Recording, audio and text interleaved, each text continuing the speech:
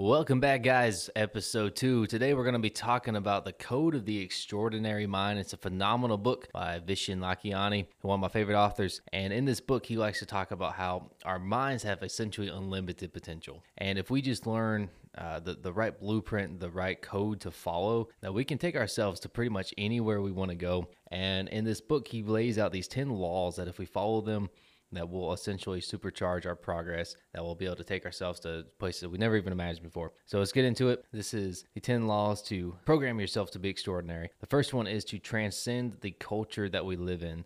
And all this means is that we have to question the rules of society. These could be things as far as religion, politics, just the way of life, the way that we're supposed to live, what defines a good person, what defines success, all these other things, because all of those are going to mean something different to different people. So it's really important that we actually take the time to learn what it means to ourselves and not what it means to society as a whole or what society thinks that it means as a whole. And that takes us into the second law too. These two go really closely together. The second one is to question all these bullshit rules that people come up with that tell you, well, you have to live your life a certain way. You have to be this way. And it's a little bit ridiculous. So a good example would be if you look at, say, your religious, political beliefs, that those are really passed down a lot of times, because 9 times out of 10 people pretty much either follow the same political religious beliefs as their parents, or they just go the opposite way, and they have that rebellious teenager attitude where they just want to disagree with their parents. But most of the time, most people don't really actually do their own research and understand why they believe what they believe. And that's one thing with religion and politics, but it's a completely different thing when you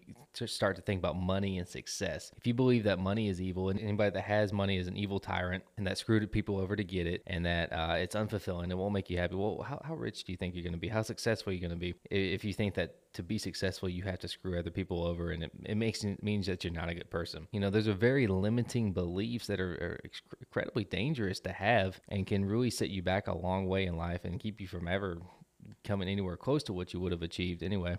So moving on from that, once you've identified what those rules are that you don't agree with, then you start practicing consciousness engineering, as he calls it. And this is where you accelerate your growth by consciously choosing what to believe. So it's a distinct difference. It sounds kind of similar to the last one, but there's a difference between saying, okay, well, this rule doesn't make sense to me, I'm not going to believe that doesn't work for me. But then you actually have to choose, well, what do I replace that with? What do I actually believe, what I actually want to do? And that takes a lot of research. It takes a lot of soul searching and actually going out there and trying different things. And it's a fun process. It can be really tedious. It can be disheartening, but it's definitely worth it. And as we go, we start to identify more and more rules that we've held on to that are just not good. And this allows us, what this lets us do is rewrite our models of reality. This is the way that we have built our lives. This is the foundation that we have built everything on, is our models of reality. What we believe, what we accept, what we the way we go about doing everything. And once you've got all this down and you realize that reality is pretty subjective, and you go through that little freak out moment where you end up getting high and listening to Joe Rogan's podcast series because you don't know what's real anymore. After you start to get past that stage and you realize, hey, I do create my own reality, and I do create because the way you see the world is really just based off of your perception, and everybody's going to see things differently. Everything that happens to you is filtered through all these beliefs and experiences that you've learned that are unique to you. So you really do create your own reality. Now, once you are comfortable with this idea, this lays the groundwork.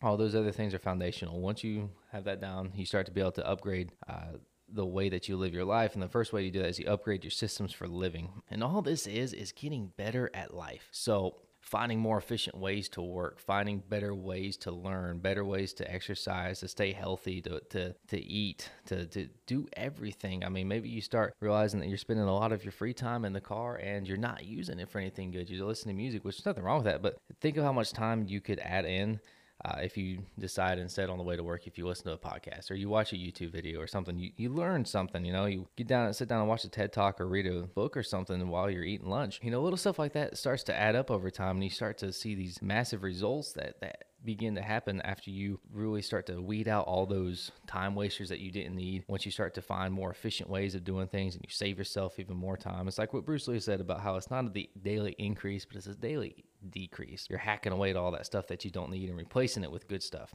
And this allows you to bend your own reality, because like I said, your reality is unique to you. No two people see the world the same way. So if you realize that, then that means that you can change reality however you want.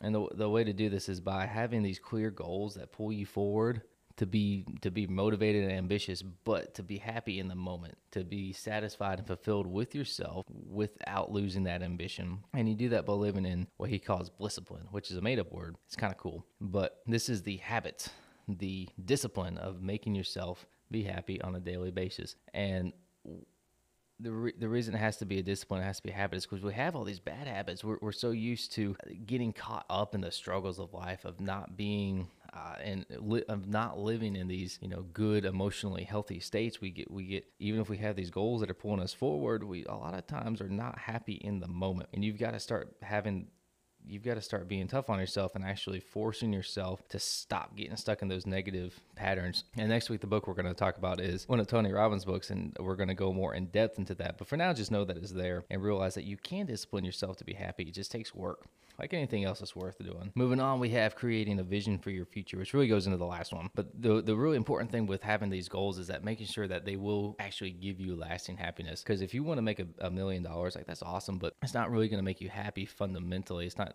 going to make you fulfilled deep down. It's a great accomplishment, something you should be proud of. It's something that will improve your life. But money in and of itself is not what you want, and we see examples of that just all too often. I think it's slowly becoming common knowledge, but we need these goals that will actually lead to long-term happiness, that will actually be fulfilling. Like, for example, if I was to set out to be the greatest accountant in the world, that's a goal for somebody, I'm sure, but for me, that would not make me happy at all. I would feel satisfied if I got there, but I would be miserable. I'd hate my life. I'd have no quality of life at all. So you got to be really careful to make sure that the goals that are pulling you forward are actually worth having. And when you are being true to yourself, when you are actually following your heart, your intuition, when you've carefully structured these goals, like where you see yourself in the future, and you have this mission pulling you forward, it gets you to the point where nobody can really mess with you. Nobody's opinion of how you're living your life really bothers you anymore. You might be able to you can take criticism, you can take somebody's opinion, but it doesn't mess with who you are as a person. It doesn't mess with your identity. It doesn't make you feel bad.